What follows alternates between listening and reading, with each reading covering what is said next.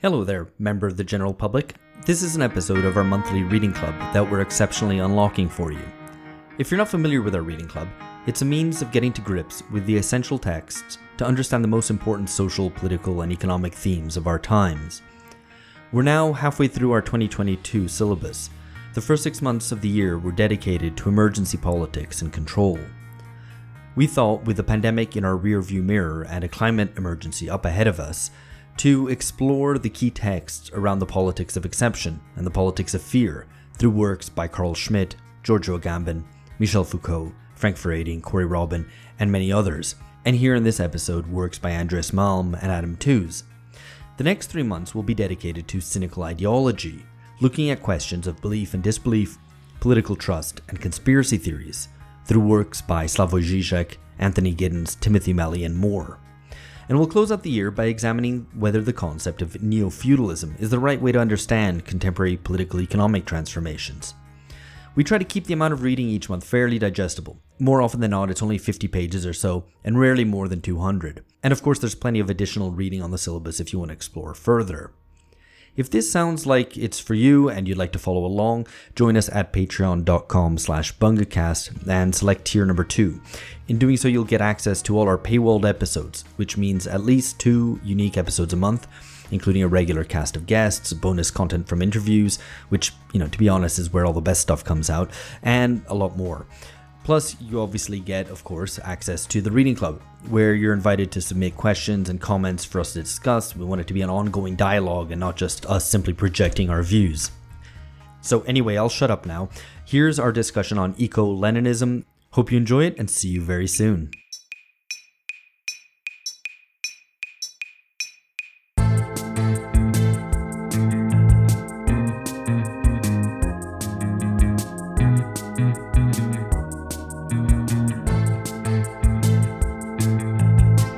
Hello everyone, intimate inner circle people, members of the Reading Club, second tier subscribers. This is the final edition of the first section of the Reading Club of 2022, specifically the section on emergency politics and control. Before we actually get into it and say any more, I'm sure you'll all be aware of the fact that there are local reading clubs in several places around the world. Some of the people are still looking for people to meet up with where they are, and there's some very keen, eager people. Sometimes there's 2 people or 3 people who are still looking for other people with whom to discuss the books.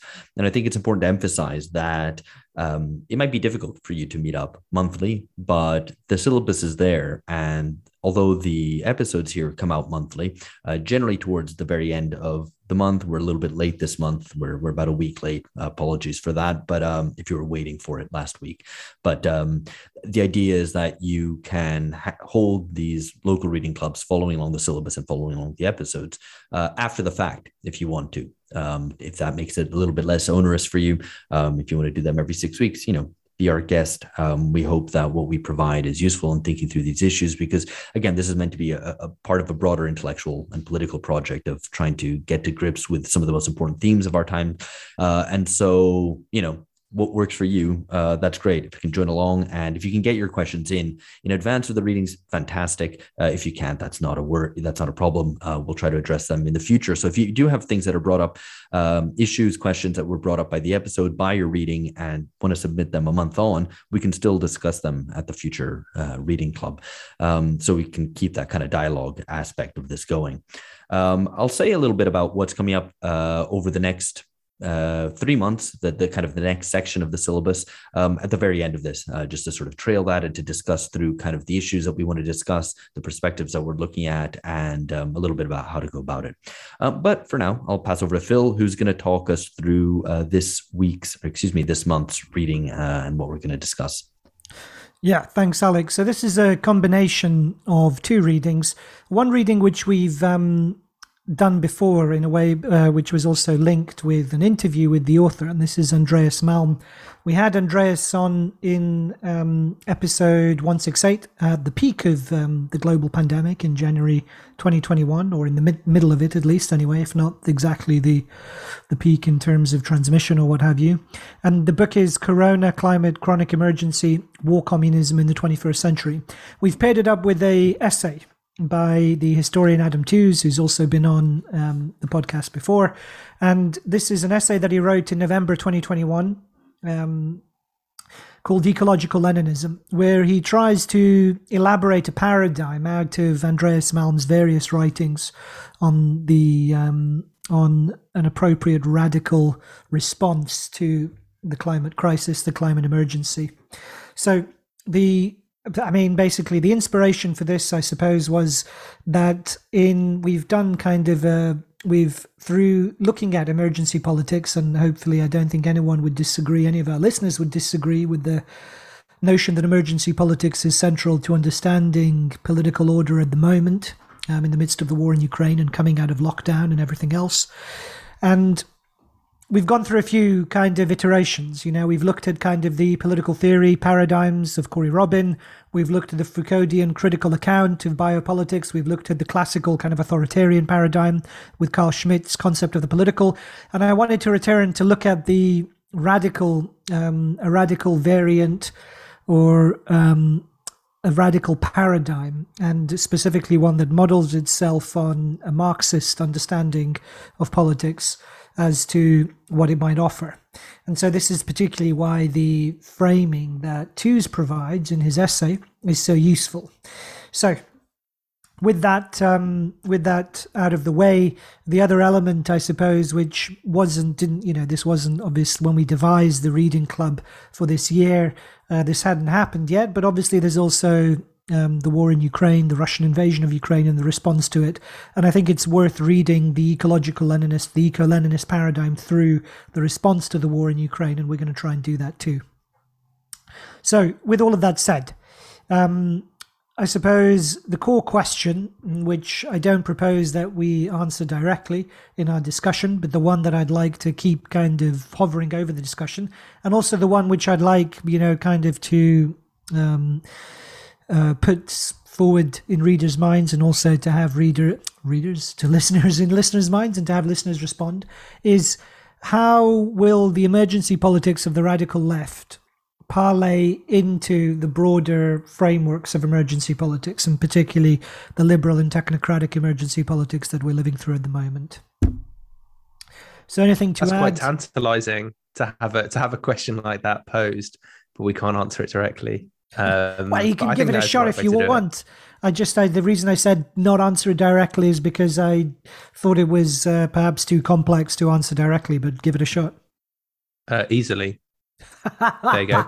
Thank you, George. We can always rely on you to answer our complex questions directly. So, Alex, anything to add before we get stuck in? No. Let's get started, because I have plenty to say on the specifics of this. Okay.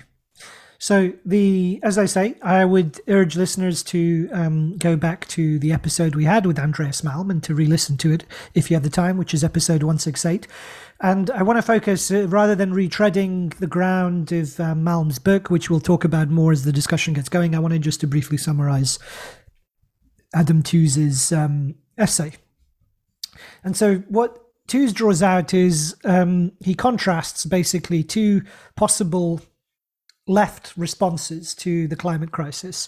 One is a kind of Green New Deal model, modeled on the New Deal, the original Rooseveltian New Deal itself, and indeed the anti-fascist kind of popular mobilization of the Second World War, leading to the construction of the social democratic state, expanded welfare provision, reduced inequalities, and a strong, legitimate and powerful state mobilizing technology,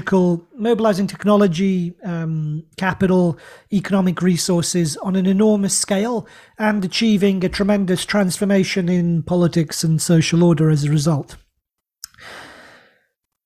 He's aware in self-critical mode, he's aware this could be too easy, and simply kind of imagining that you could pull, kind of a Green New Deal off the shelf, as it were, on the Rooseveltian model and produce similar effects today. He realizes that's too easy, and this is what leads him into his discussion of the eco-Leninist paradigm, which is drawn out by Malm across various books, not only across the book that we've chosen for this session, Corona Climate Chronic Emergency, but also How to Blow Up a Pipeline and other work that Malm has done, including White Skin, Black Fuel.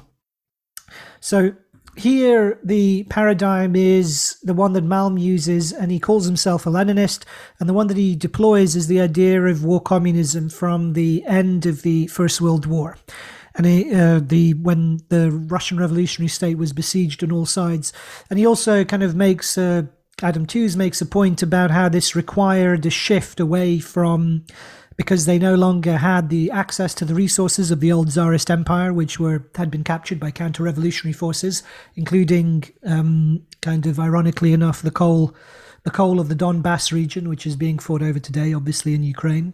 And so they had to innovate. And one of the ways in which they innovated was that they filled the Bolsheviks filled the trains with wood fuel. And so Malm takes this kind of as a metaphor of the kind of the rapid, radical decarbonization that could be possible. And it's a way of getting around the question. He wants to make, I think the intention is to make clear that drastic, forceful, determined political action is necessary without promises of cornucopian promises of the blessed future to come, but the acceptance of privation and suffering, which was the core of the core of war, of the politics of war communism. And he takes this as a model for what could be offered.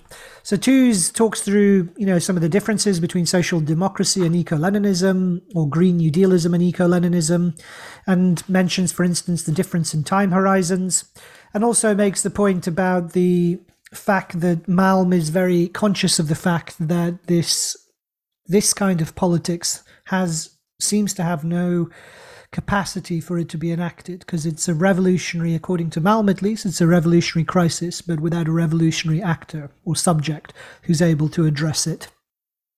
So is there anything else you guys want to add to the brief summary of the Toozian essay?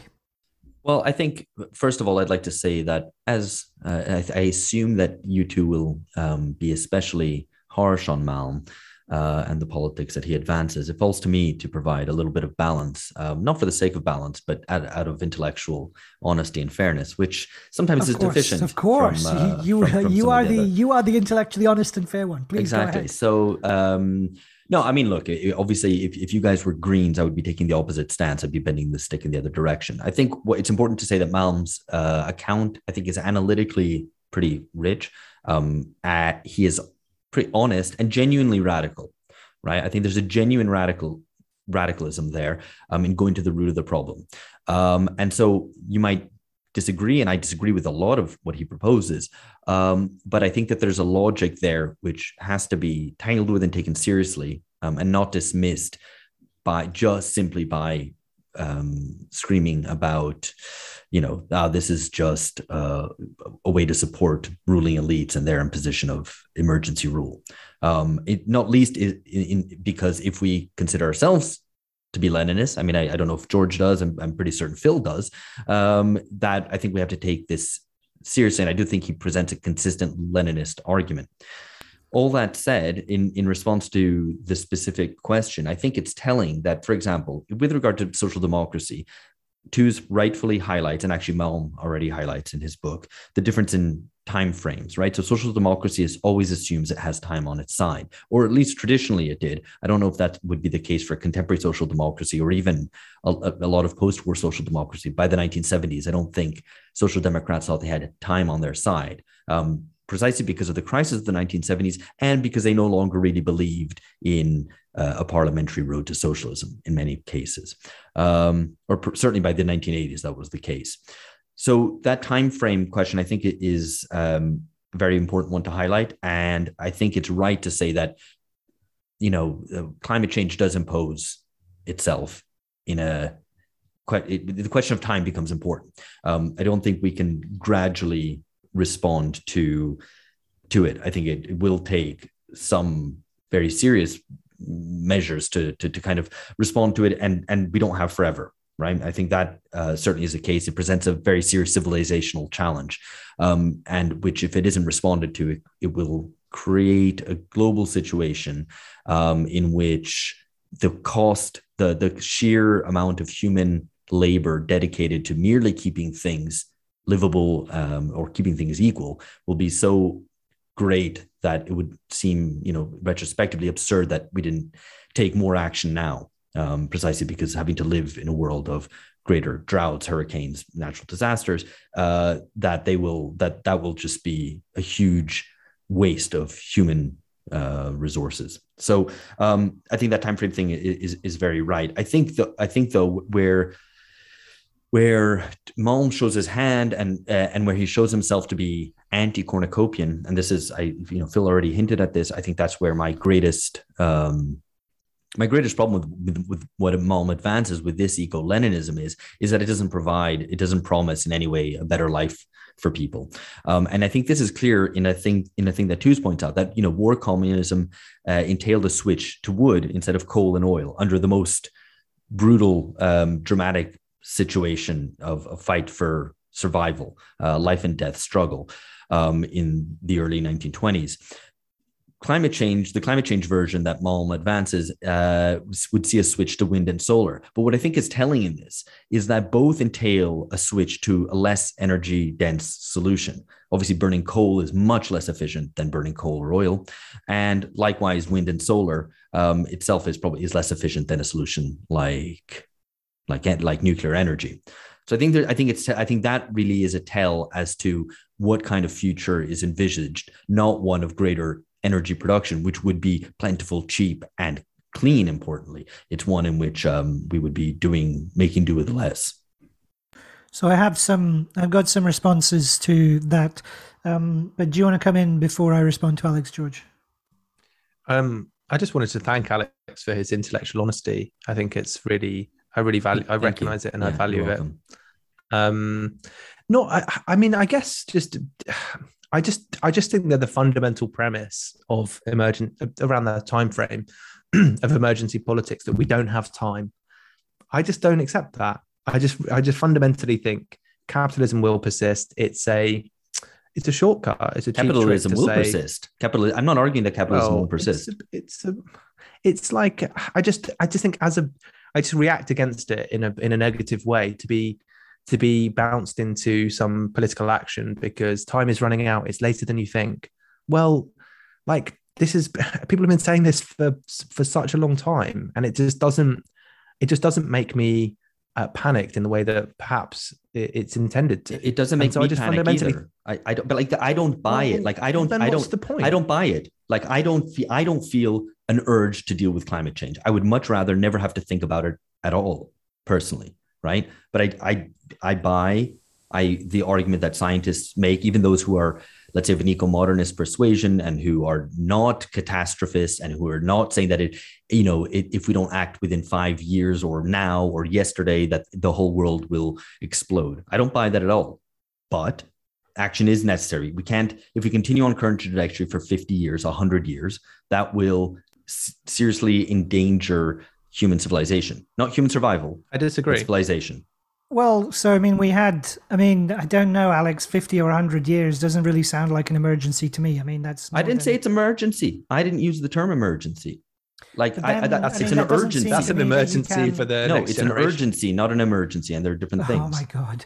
Okay, but the point is, if you take that away from Malm, I'm not sure. I'm not sure how much is left, right? This is a discussion we had. So, but let me respond to some of your points as well. So, this is a discussion so for listeners who might be new to us, this is a discussion we had with Lee Phillips, the writer on the environment and science, back in episode 91, and his reading of he's kind of been following all of the IPCC reports, and he follows these debates very closely, and his reading of the situation is that the catastrophic scenario, we would be closer to the end of this century, assuming no action is taken in the interim. Now, obviously, obviously there are plenty of catastrophists who say that the inability to contain the average rise in global temperature to 2 degrees is itself kind of impossible to deal with under current kind of levels of technology and development and what have you.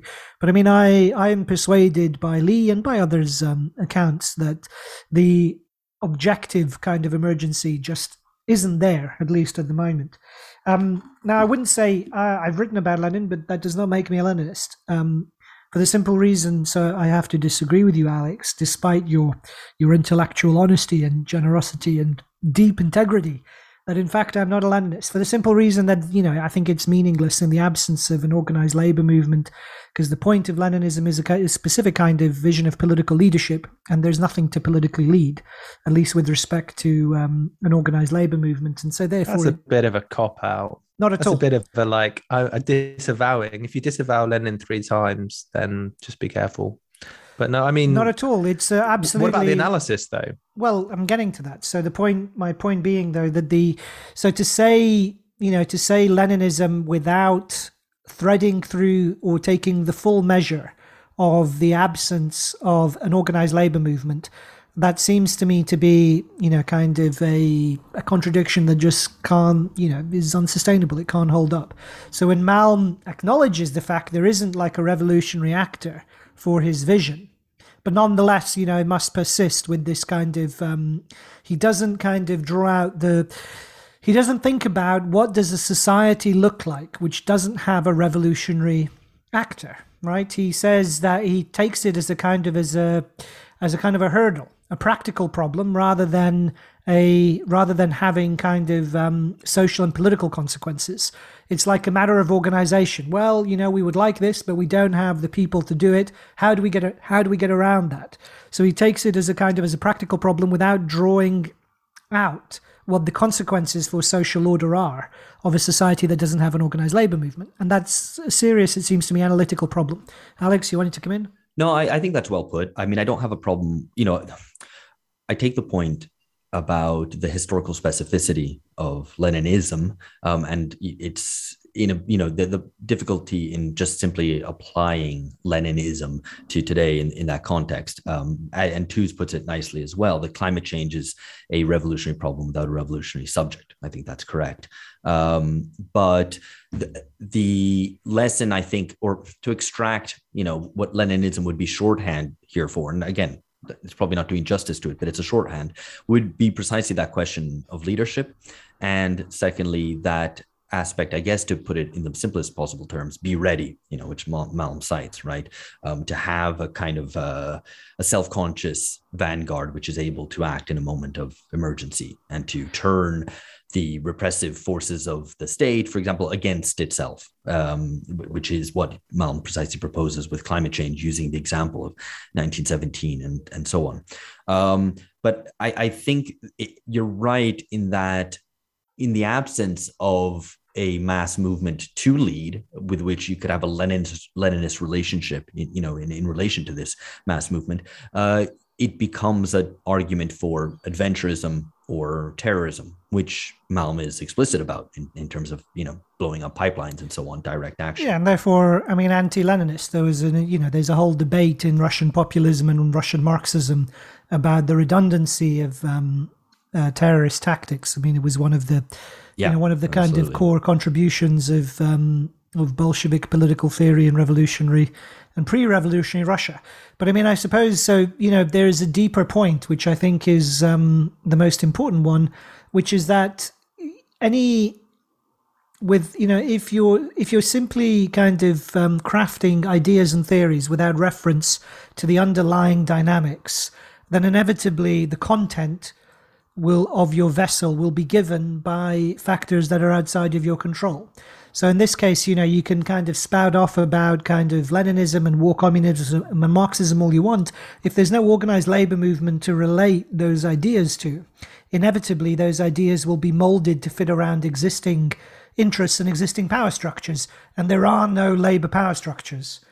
Well, there is no expression of organized labor interests. So my question to you, Alex, honest as you are, is then what does that look like when these kind of Marxist ideas are remolded around existing kind of power structures and existing organized interests? No, and my guess is they end up looking very different from Leninism. Yeah, and indeed that would be probably my second big criticism of Malm, secondary to the cornucopian question, which is the democratic one, I guess, for lack of a better way to put it.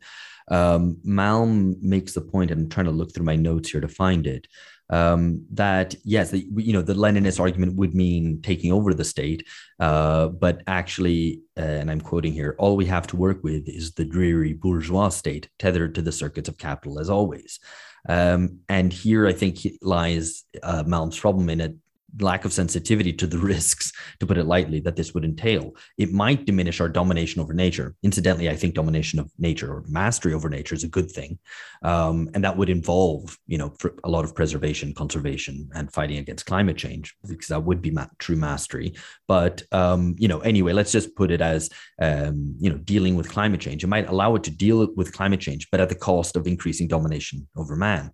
And I think that's the real problem, which he's a little bit blithe about. And this is where the emergency, the nature of the imminent emergency and the catastrophism leads him to justify those risks because he thinks it's worth it, because otherwise nothing has any meaning, because, the world explodes effectively. So I think that's a big problem. And I think Tooze is right in saying that, war communism was administered by a revolutionary party in a life and death struggle for survival.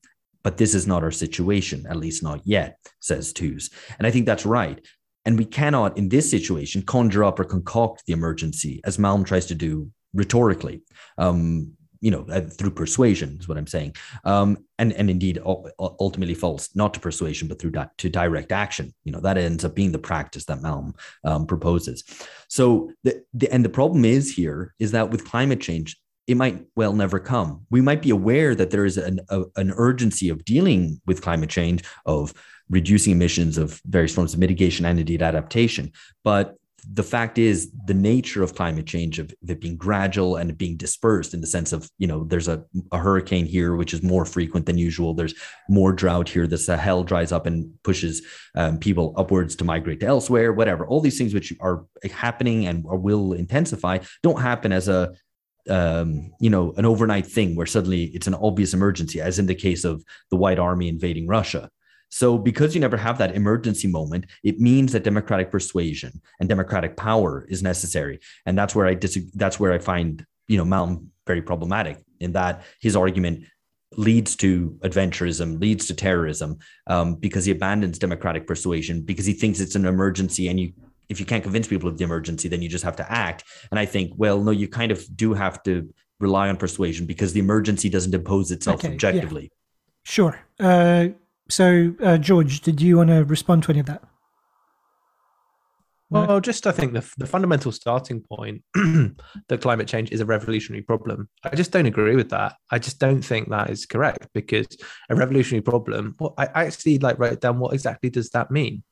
Not in those words, but probably just wrote a question mark, underlined it and wrote a question mark. But what is a revolutionary problem? It's one that can only be posed to a revolutionary subject. So if you don't have a revolutionary subject, you don't have any revolutionary problems.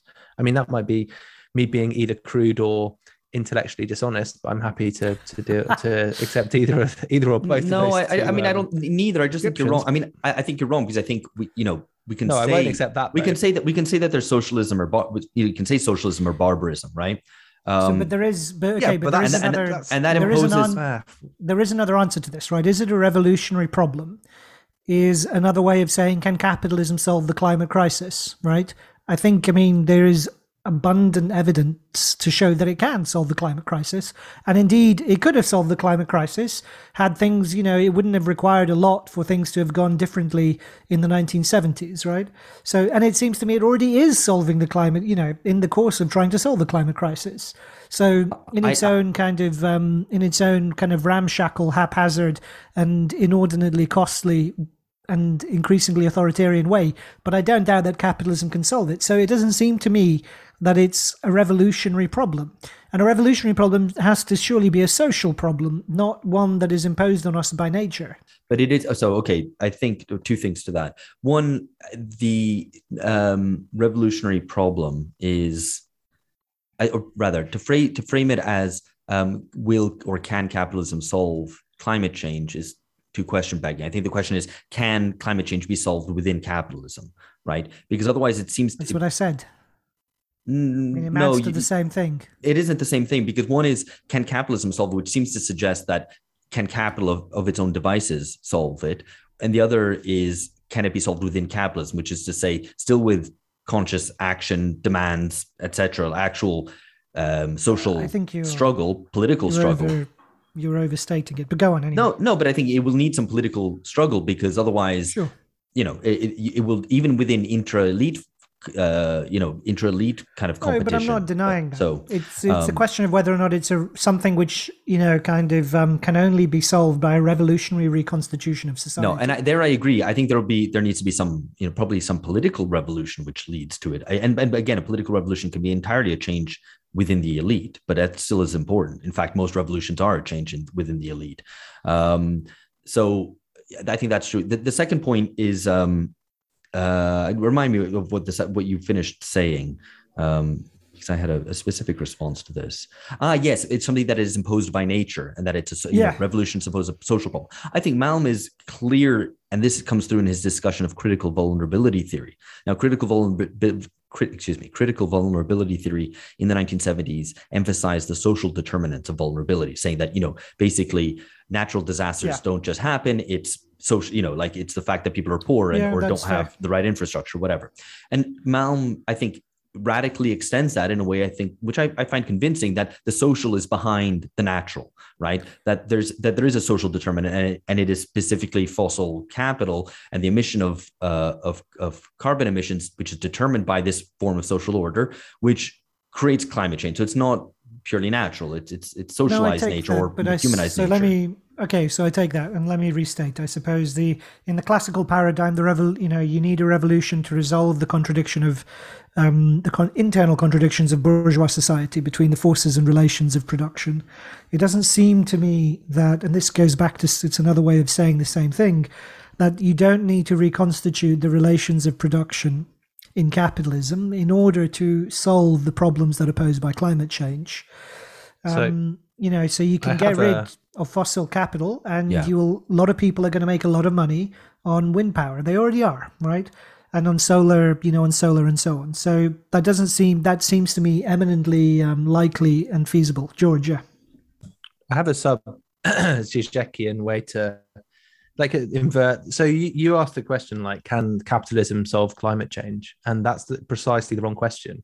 In fact, the question that I think Malman too poses: can climate change solve capitalism? They're trying to reverse it and ask the question in a different way.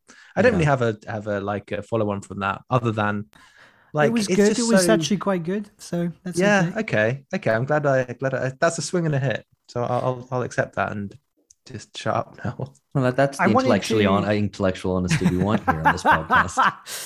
I wanted to challenge a bit this contrast also of the social democratic kind of time frame with the revolutionary one. I'm not sure I'm convinced. I think the social democratic time frame, particularly in the middle of the 20th century, it had that same urgency. It accepted in the 1940s, it felt the immediate pressure, not least the immediate pressure of a world war against the Nazis. So the methods were different there, right? The way in which they proposed to resolve the problems was different. So the idea that the social democrats are kind of, that the classical tradition of social democracy is just ambling along kind of comfortably and with everything in the distance and so on, I think that's something of a caricature, particularly when you're talking, say, about Keynes giving radio addresses in the 1940s. It's very clear, 1941, 42, it's very clear that there is an immediate emergency. So I'm not sure that the eco-Leninist paradigm and the social democratic one have, at least in their kind of classical formulations in the 20th century, the Leninist and social democratic paradigms have kind of, that the emergency is kind of deferred in one and not the other. So I'm not quite sure that setup kind of works, really. I think I'm not sure. I think you're giving it a bit short shrift. The idea of the bracket slow forward march of Labour, like the start of the film 1900, zooming in on that famous picture, the fourth step. People, I mean, maybe I'm just reading too much into my own mental pictures of this, but the social democratic, the walking forward, whereas Leninism is the kind of the armored train going much faster. I think that's right. But there's but look, I mean, it was, you're talking, I mean, I think that kind of that slow incremental gradualism was, that was a specific strain. So, that's the Bernstein revisionist kind of idea. Fabians as well. Yeah, indeed. But by the middle of the 20th century, if you're talking about Keynes writing in the Great Depression, right, or kind of negotiating about what the future kind of economic institutions of the United Nations should look like, that seems to me it's in a very immediate context of a crisis rather than the Bernstein vision of like these gradualist kind of reform and transformation. So I think it's important just to be clear about what we're talking about and not to kind of force the contrast. So you still, though, I have to say, Alex, despite your honesty, which is deeply appreciated, you failed to actually address the question that I said, right, which was about the how does this politics relate to existing power structures, right? So for Malm, the absence of a revolutionary actor kind of, as you say, he is forced into blowing up pipelines, radical activism, more and more extreme measures that have to be undertaken to meet this kind of terrifying civilizational challenge, including the extreme vision of using war communism as a model. But who is going to do it, right? Because it's not an organized labor movement. So who's it going to be? It's going to be the existing states that are going to do it. And no, not the states. I mean, it's activists, right, who are doing well, this. No, but they want, it's not activists are not going to run the state. They want the state to do, do activism in order to get the state to do certain kinds of things, right? So it's going to be our existing states doing this. And so the follow-on conclusion from that is that he's effectively providing legitimacy for existing states to act in certain ways. And for the radical kind of movement, he's providing them with a kind of the glamorous kind of pixie dust of revolutionary Marxism, and making them feel more radical than perhaps they are, right? I mean, I totally agree with you. I just don't think that it's the gotcha you think it is, because Malm is explicit about it. And this is what I said already. Well, no, I don't think he is, because he accepts. He is. Sorry, let me just quote the same thing again, right? Because all we have to work with is a dreary bourgeois state tethered to the circuits of capital, as always. He says this, right? So he knows that, and he says that that this sort of activism, and I think this is actually Tooze's reading of it, but he quotes Malm directly in saying that the forms of direct action that Malm proposes will lead to polarization, will lead to conflict, and that will, in some ways, maybe all the kids with placards will persuade some policymakers to change, or will force other people into it, or if you blow a pipeline 2 times, by the 3rd time, maybe no one's going to insure it, and that will lead to a shift away from fossil fuels and so on. So I think that's, I think Malm answers that question. I think the problem is not war communism, right? I mean, it's just capitalism, a different kind of capitalism. I agree, and that's where there's this illusion. And I have a lot of problem with this war metaphor, actually, which we'll come on to discuss when we talk about war. But I think, that is precisely the problem. The just on a kind of practical level, okay, so you've got these activists blowing up pipelines. He assumes that there will be a polarization, which means that there will be some mass of people in favor of this sort of direct action. It'll drag people along, perhaps taking, maybe kind of civil rights activism as an example or so on. Yes, maybe, but I just think... I think it will be so repulsive to so many people, because what you're basically promising people, right? It's like to take from Lenin, right? You're not saying bread, peace, and land. Because you're not giving them peace, right? You're promising a lot of disruption. If people are willing to buy that, fine, they might be willing to deal with some disruption, but you have to at least promise them bread and land, speaking metaphorically. And Malm doesn't provide that either. So I think it will be repulsive to a very large body of people. Well, I guess he offers less bread, no peace, and greener land. So, that's right. That's not. So well, technically it's more bread, because there's definitely not going to be more meat. So, or rather, there's going to be no more meat. It's bad for you because it's carbs, Alex, and so you should be meat eating is the vegetables. new bread. Yeah. So. And it's also requires being manufactured and so on. Do you say bread is the meat of vegetables?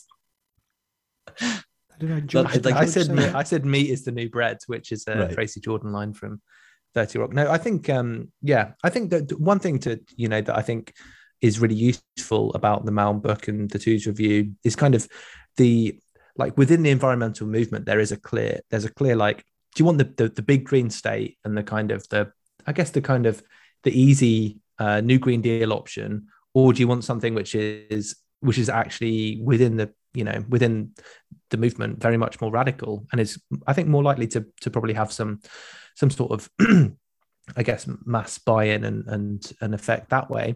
And that's what Malm outlines, and I think it is quite valuable for that reason, and an important read, because it isn't the kind of we can just kind of circumvent national democracy and like lock in some like post Corbyn, post Bernie, like Green New Deal, it'll all be fine. I mean, I think he's at least within the terms that the environmental movement sets itself, taking it much more seriously and responding in the terms that every environmentalist in some ways should be responding. Like, if you think it's really this serious, this is the sort of thing you should do. I mean, I don't agree with the premise, but I think he should. And when we talked to him, he was very, I think the consistency of his position and the kind of the probity, the intellectual probity that he shows is, that is quite admirable, because he follows things through to their conclusion, even if basically the conclusion is you need to blow up as many pipelines, 2, 3, however many times. And there's a few people who really follow the logic through, but I think he is one of them.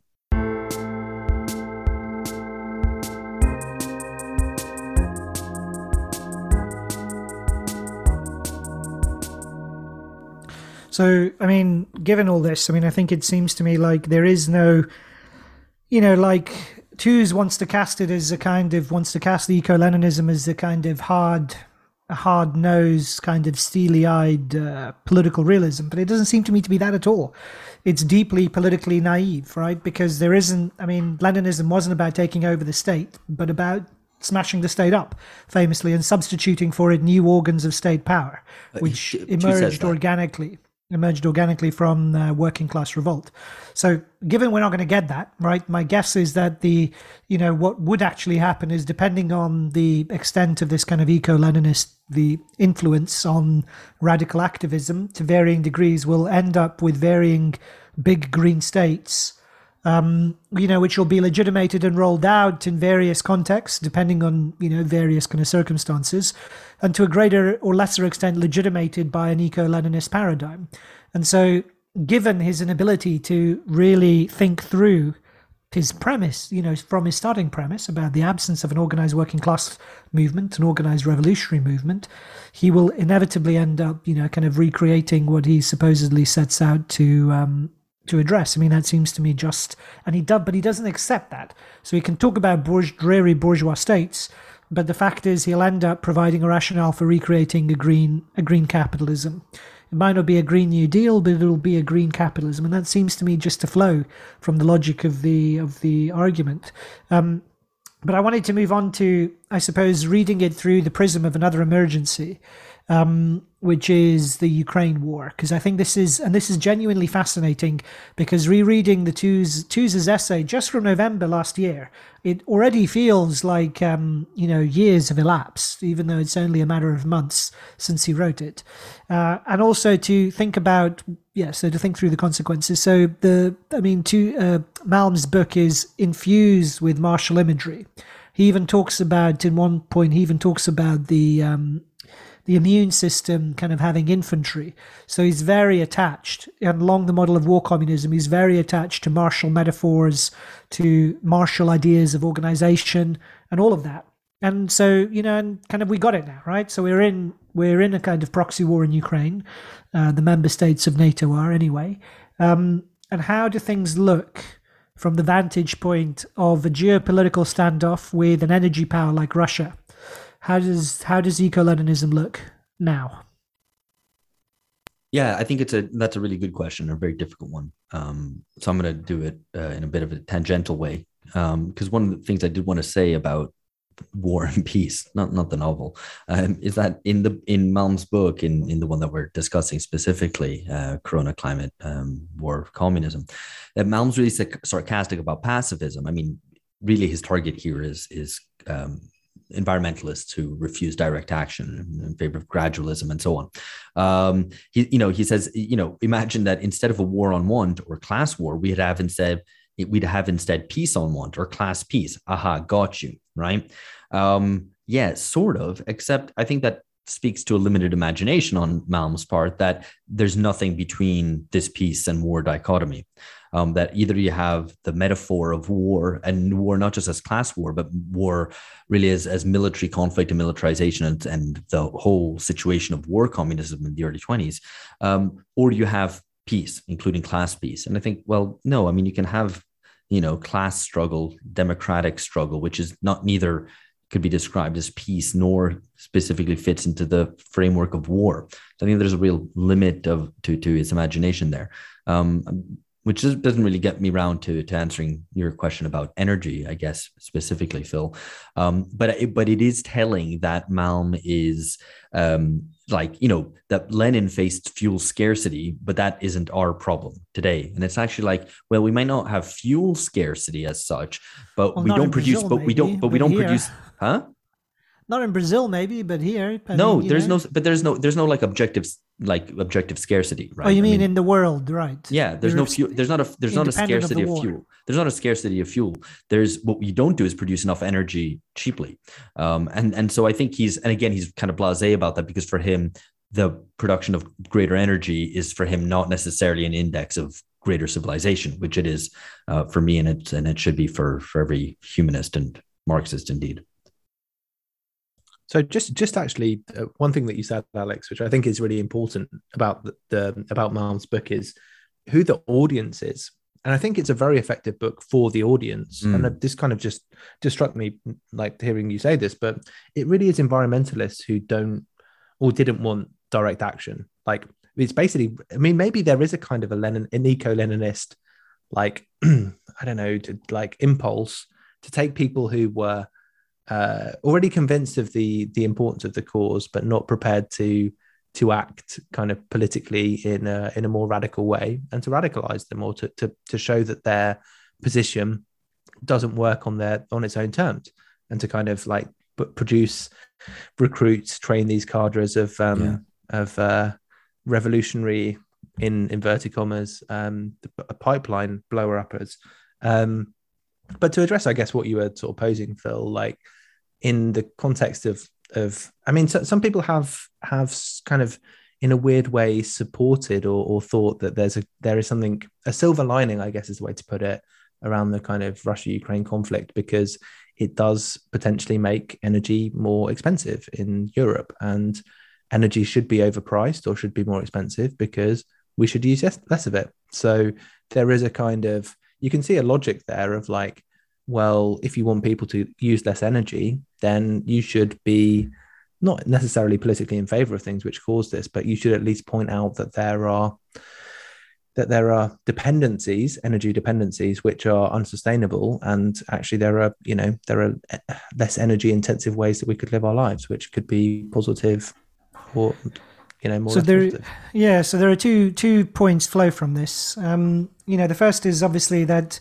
the question of the popular willingness to bear the costs, right, of a green transition, a Green New Deal, let alone, eco-Leninist war communism, whatever, right, is being tested right now because they're preparing for a winter. And the way they're preparing for it, in Germany at least, is they're firing up all their old dirty coal plants. The British government is procrastinating, but looks like it will probably keep or open up, I think, a coal plant in Cumbria, and is looking to find ways to sustain, kind of to build up fossil fuel capacity, given the fact that the Western powers are trying to carve Russia out of the global economy, and certainly to carve them out of providing energy to Europe. And the reason they're firing up their old, coal power stations is because they don't think, they know they can't take people with them, right? They know that they can't get the citizens of Western Europe to accept a cold, shivering in the cold this winter for the sake of defending Ukraine from Vladimir Putin, let alone the idea of a kind of a global energy transition.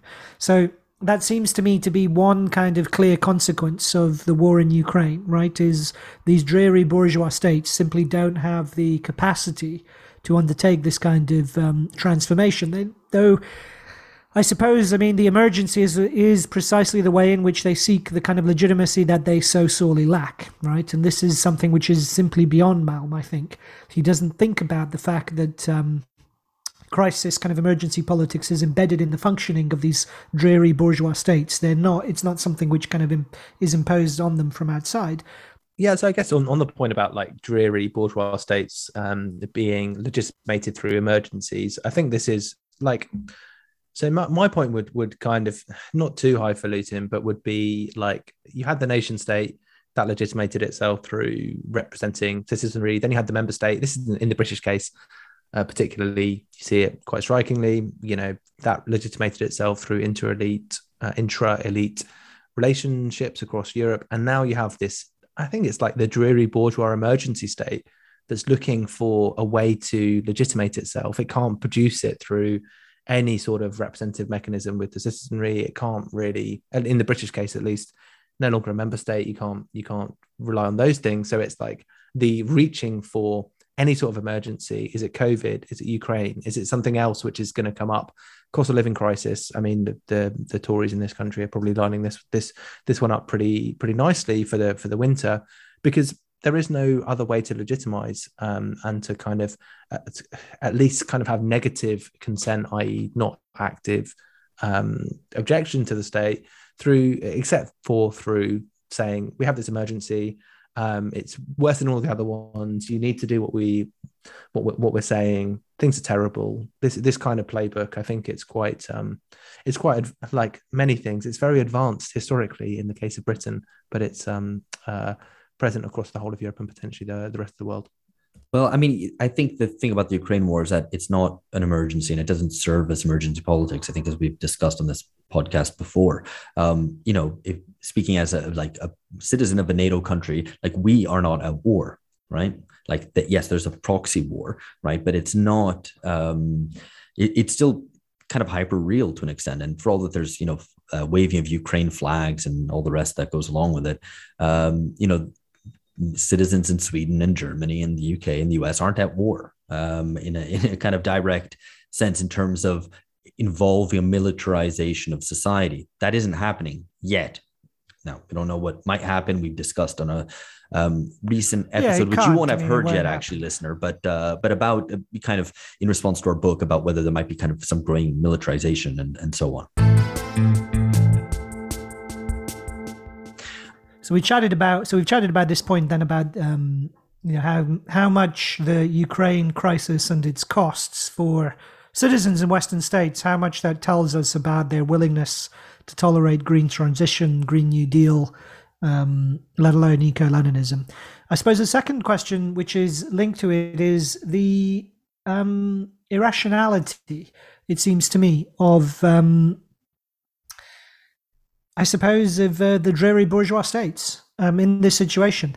At the moment, like, there's lots of frantic commentary in the press about the implosion of Germany's growth model, for instance. So as the powerhouse of the EU, it's always had large export surpluses, exporting all of its industrial equipment and so on, at the core of the Eurozone. And now, because of the increased import costs, it's lost all of that export surplus. And there's, trade union leaders and bosses who are telling the German government that you're at risk of deindustrializing Germany, given the fact that you've put us in this situation where import costs are so high that Germany's growth model is falling apart. And I mean that, this is just to illustrate the point about the irrationality of pursuing exacerbating and recklessly, from the start of the conflict, kind of the NATO expansion, which is the background, NATO expansion into Eastern Europe, which is the background to the war in Ukraine, but also kind of constantly increasing the pressure in the conflict, flooding Ukraine with weapons. As Richard Sakwa told us in a previous episode, Boris Johnson telling Zelensky to avoid any kind of opening up talks with Moscow, Britain effectively sabotaging talks between Ukraine and Moscow, and so on. All of that seems to me to speak to a rationality that doesn't clearly link to any kind of sensible capitalist outlook, right? That if you had the state functioning as the executive committee of the bourgeoisie, it seems to me, if that were the model, then seems to me like it should be functioning better than it is, because the damage to economies, the damage to the political economy of leading Western states seems to me severe and extreme. And so, again, this kind of the irrationality of what's happening with the geopolitics doesn't seem to me to be anything that can be accounted for within Malm's framework. You can apply a very vulgar Marxist approach here, which is that if the state is the committee for managing the common affairs of the bourgeoisie or whatever, for uniting and organizing capitalists, essentially, it's broken down many of its capacities in the last 30 years. So that maybe means that capitalists or capital is like more open to, going their own way and showing how their individual rationality leads to sort of collective irrationality. So I guess, it's not particularly like a detail focused point, you might put it, but like the conditions are there for increasing irrationality because capital is fundamentally irrational. Like this is the whole point, that individually rational, collectively not so much. What's your point about the state doesn't function to? Well, because maybe the idea would be that the state in the last 30 years, particularly across Western Europe, has seen its capacities to just be shredded. Like this is one of the things about neoliberalism is potentially that you've now moved to the regulatory state. So instead of a state with any capacity to solve problems, it's just regulates and creates rules. It doesn't have that binding effect across capital. So I mean, as I said, it's more of a big picture. But neoliberalism wasn't to throw in there. So and my objection to that is that neoliberalism and that whole state transformation wasn't irrational. I mean, it was rational from the perspective of capital, and the transformation that was imposed on the state worked. I mean, it was functional for capital as it became increasingly financialized and as it drove, and the state drove greater inequality, wage repression, and so on. So, it worked and it was rational. Now, it now is confronted with problems that it now can't resolve. And COVID was a good example of that, where instead of using state capacities and directing it to, keeping people safe and having enough hospital beds and effectively being able to resolve that question in a kind of rational way while keeping things as normal as possible, it was unable to do that. It had to impose these kind of emergency powers and restrictions, which were relatively ineffective in actually, solving the actual problem. So, and the Ukraine case is similar in maybe it's not similar because it's not a question of state capacity, but it's at least an irrationality of the state at this moment in time. But I'm just taking issue, I guess, with George, with your characterization of the state as somehow increasingly irrational over the past 30 years. I'm not sure that's entirely right. I would take issue with your taking issue of my characterization. I mean, isn't the whole point that like any rationality in one time horizon or one level within like capital's view of the world is irrational at another level or another time horizon? So sure. Like it could be kind of rational to like, to have this state, like changes in the state and to have all these changes in like in the workforce, like in the short term, but eventually you're going to by destroying organized labor, you're going to undermine your ability as capital to mobilize people. I don't know. I'm kind of does it need to mobilize people? I don't know, but I mean, I think well, it needs to function, right? And it doesn't seem to be functioning effectively in pursuing a kind of an irrational geopolitical strategy of confrontation with Russia. I mean, absolutely. Like I say, they seem, the businesses are going into the German government and saying, what are you doing? So it's, I mean, I don't know that this conversation is really answering that question, and I'm not sure there is a clear answer. I mean, I'm sympathetic to where George is coming from, but I think you can make a case for the fact that neoliberalism is no, whatever its origins might have been in terms of how it served business needs at the time, that it's failing to serve the, what we've, the institutions and infrastructure that we have politically is failing to meet those needs at the moment. And it's, both in terms of legitimacy with the population, in terms of policy, in terms of strategy, in terms of responding to the various kinds of social and environmental challenges and what have you. But I mean, so this takes us to the final point that I wanted to talk about before we turn to some points from listeners. Which is that, so something that's kind of slightly curious to me, it's kind of an intellectual, it seems to me like it's an intellectual gap in Malm's argument, and maybe an important one, which is that he was very taken with lockdown. in the book, he says like it was what strikes him about it is the extent of this sweeping rollout and demonstration of state power, all done at once, in conditions of in extremis, and that he sees this as indication of what's possible to do in extremis, and therefore as providing a kind of a glimpse, or a kind of a glimpse of what a more hopeful scenario for climate action might look like. I suppose what I'm left wondering is, where does lockdown come from in his model, right? So I think I've got an account of lockdown. I think I can explain where it comes from, but I was a lockdown skeptic. And so I can see it arising from within the kind of context in which we live. Whereas given how bleak his outlook is, it seems to me strange that he sees states acting in such a positive manner, or positive, at least by his reckoning, as lockdown was.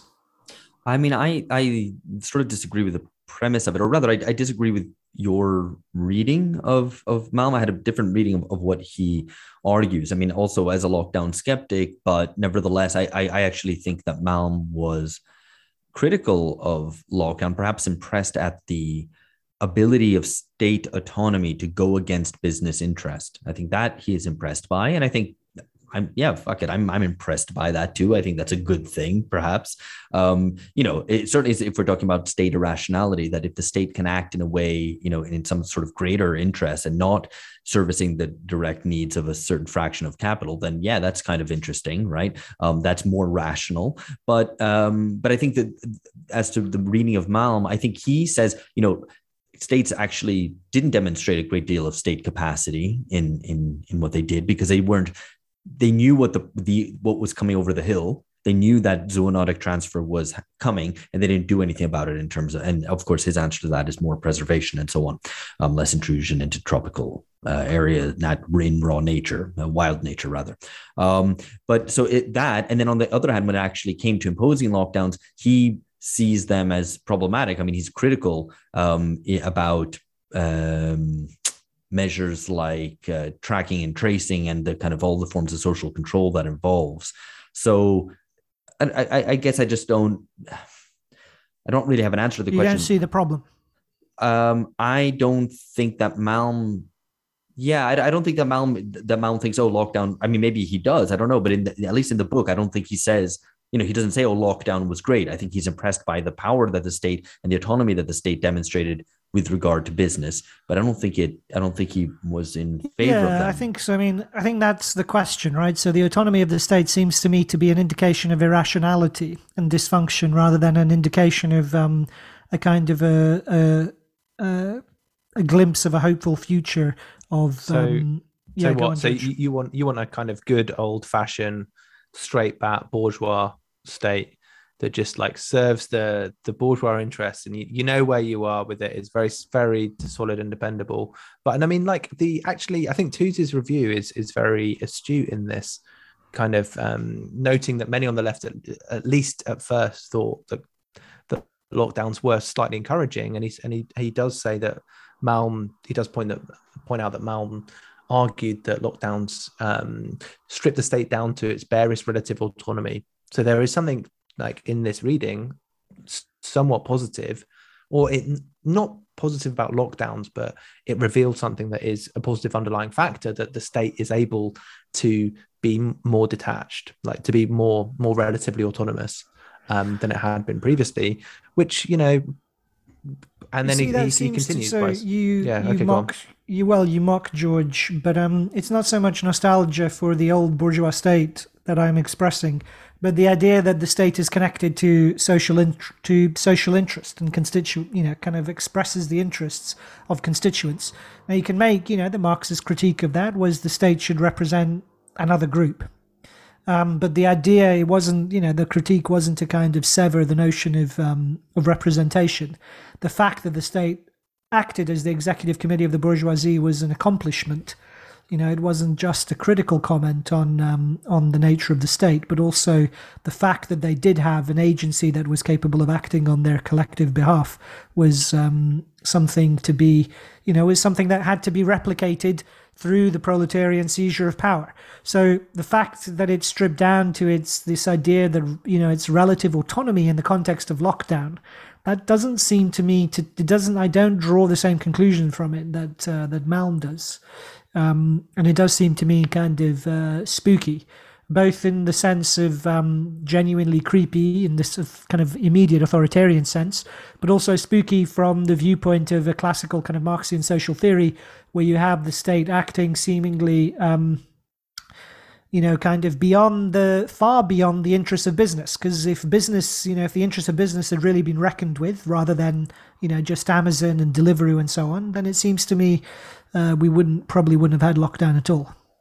So I think two's, or I guess more the position. It's kind of a challenge for the position that you're articulating, or actually no, maybe the better way to put it is that the moral element is more introduced, not in the Marxist tradition, but I think many on the left, as Tooze puts it, kind of regarded lockdowns as, quote, bringing out the best in modern bourgeois democracy, the respect for life trumping the respect for property, a victory for the egalitarian premise to which democracy is sworn. So I think Tooze does get this absolutely right, that there was that introduction of like the moral lens, which obviously isn't present in Marxism, of like, oh, finally these bourgeois states, they're doing what they're living their best selves and their best lives, and they're actually doing what they. Yeah, but it was bare life. It wasn't the pursuit. It wasn't freedom, liberty, and the freedom to pursue happiness, and that kind of. No, I agree. But people. This is how I think how it was, at least initially understood, that there was some sort of like kernel of like moral, humane concern. Yeah, humane. That's a good way to put it. Because like an epiphany of care, finally, that the state realized what it should have been realizing all along, that people are people, and they actually shouldn't die, and people were quite happy with that. I think that's probably right. Yeah, I mean, I think that the point about the autonomy, and I think it was the state demonstrating a degree of autonomy from capitalist interests. But it was for irrational ends, right? So, I think we can say that, yes, as Phil rightly says, the state's ability to represent interests in a general sense, that sort of general will of the bourgeoisie, is an achievement, right? But the problem is to the extent that lockdown showed the bourgeois state acting autonomously, the problem was that it was for irrational ends. So it's not exactly the example you'd want to take. Maybe Malm sees in it, though, and being kind of properly dialectical about it, that it shows a possibility in there, that there's a kernel there of it being able to act, but you could turn that towards more rational ends. And I think that's the kind of line of argument that he pursues, that through pressure, through direct action, whatever, you can force the state into that autonomous action and,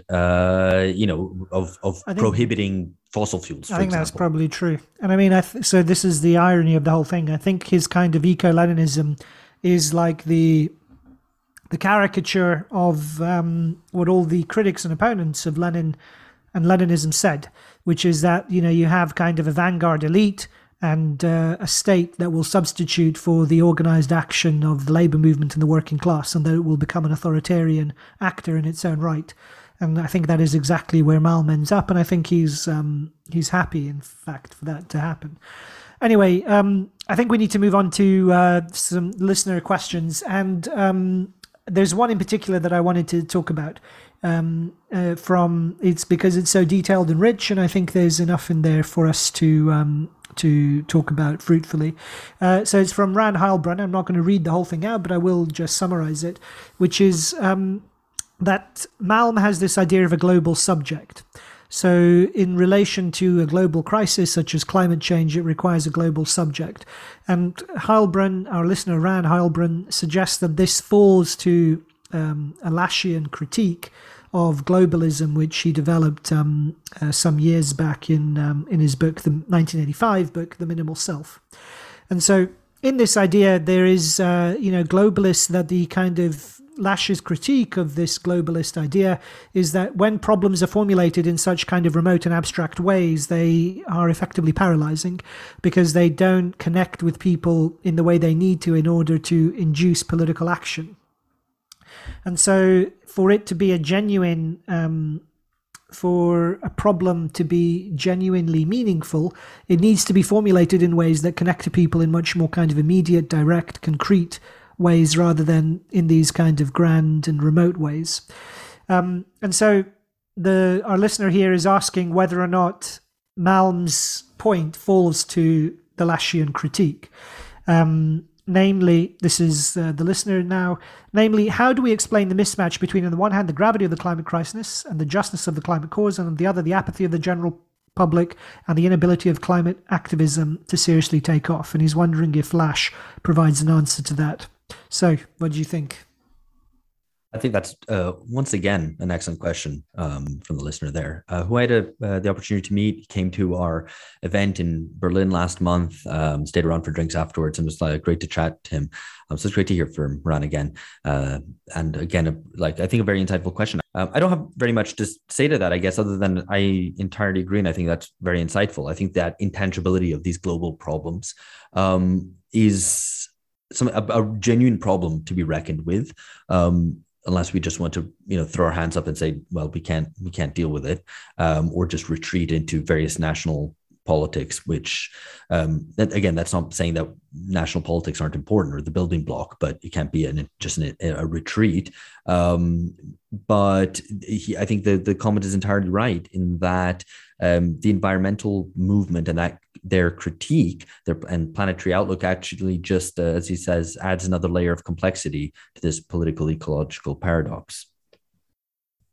I think kind of to answer this in a bit of a diagonal way, I think it's definitely a problem that the climate movement kind of poses itself. Like, why aren't more people interested in taking action on this? And I think there is, to draw this out, like, what are the consequences of this likely to be? I think there is something about how, like, in the COVID context, to kind of draw this parallel out a little bit, Laura Dodsworth's book on fear is pretty good about like detailing all of the nudge tactics and the kind of behavior change and the use of kind of social psychology to get people to act and to change their behavior. So I think it's obviously already happened, but I don't see there's any way in which it won't deepen and continue. That the climate movement will, in addition to resorting to kind of more directly political modes of mobilization, there's also going to be a whole set of nudges, presumably designed to move people towards a position more accepting of, on the one hand, political action, on the other hand, kind of sacrifices and decreased standard of living around kind of climate change policy. So I think it's, there is something about the self-understanding of the problems that the climate change movement sees itself as facing, which is one about, like, how do we get the masses, the cattle, the idiots to kind of join our cause? Like, we can do it through a whole set of quite increasingly sophisticated behavioral techniques. I don't think that really answers the question, but it was a thought that was provoked by it. I have a thought, and perhaps, which I hope is a response to Rand's question, and then I guess we can leave it there for this session. But I suppose what strikes me is the Lashian kind of response is very much in Lasch's kind of petty bourgeois outlook, self-professed petty bourgeois outlook, in the sense of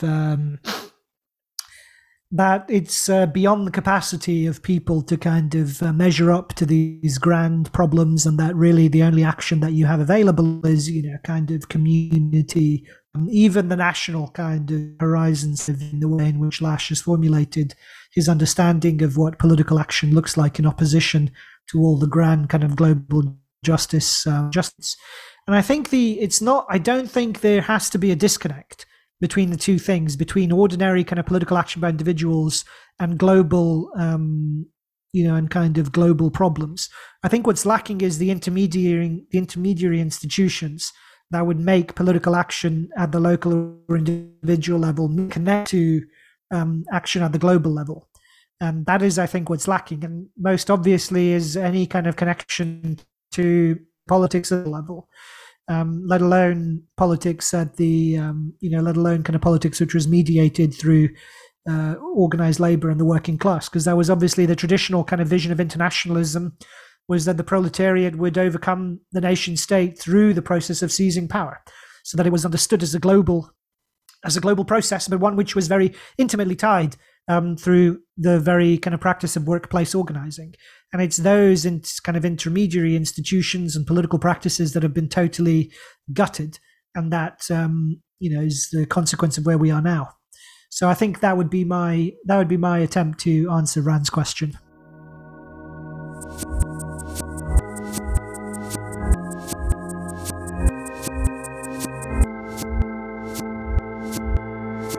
All right, that's it for this episode. And actually, that is the end of the first section, the first 6 months of the 2022 Reading Club syllabus. This has been the section on emergency politics and control. As I said at the top of this, we want this to be an ongoing conversation. So now that the 6 episodes have come out, hopefully lots of local reading clubs have been able to discuss all these works, or will be able to do so in the next weeks. So if you do have questions and points made, issues that have been raised over the course of these past 6 months, do send them in. Do let us know. We'd be eager to engage with them in a kind of ongoing sense, address them both in the next reading clubs as well as maybe in other venues as well. If anything raises itself, maybe we can do a dedicated episode on this in the future. So just to say what's coming up, the next 3 months will be ones that I'll be leading on. It's on cynical ideology. And the idea here is that declining trust in institutions has created a combustible situation. We believe less and less in official narratives, but nevertheless seem to carry on participating in society as it is. Is this because we lack trust in each other as well as in the state institutions and so on? And finally, how can we distinguish skepticism from paranoia? Is there a argument for a lot of things that are called conspiracy theories? Should we be a little bit more cynical about the motives and the ways of acting that elites have? Or is this all falling prey to the worst form of conspiracy theories that a more structural understanding would quash? So anyway, we're going to take the next 3 readings, obviously one by one, but the idea is that everybody, all listeners, read all of them and follow along. And again, as I said at the beginning, you don't necessarily need to feel pressure to read each one in advance of each session. If you do and want to send in questions each time, that's fantastic. We highly encourage that. But if not, again, it's an ongoing exploration of 3 of the most critical issues of our time as we see them. So again, it's a long and open-ended process. Just to say what's coming up in the first one, which will be at the end of July, it is Slavoj Žižek's How Marx Invented the Symptom, which is the first chapter from his first major book, The Sublime Object of Ideology, and in my opinion is absolutely brilliant. And so I look forward to rereading that and to be able to discuss that. If you're not yet able to get that, it's also available as a slightly edited down version in the collected edition Mapping Ideology, and we'll provide a PDF to that to Patreon subscribers. We'll be going through the summer, at least the summer in the north, which will take in Trust, which is a chapter from Anthony Giddens, The Consequences of Modernity. And then we'll finish off in September with Conspiracy Theory, looking at Timothy Melly's Empire of Conspiracy. Each of these is just a chapter or a couple of chapters. It's no more than 100 pages and often only around 50 pages. So it's something that is really digestible. And of course, if you do want to read more, we have provided plenty of additional readings to delve deeper into these issues of cynicism, of trust, of conspiracy theories, and paranoia. So we look forward to you joining us. If you want to set up a local reading club or find other people who have already set up one in the city where you live, do get in touch at info@bungacast.com. And that's it. Catch you next month. Bye-bye.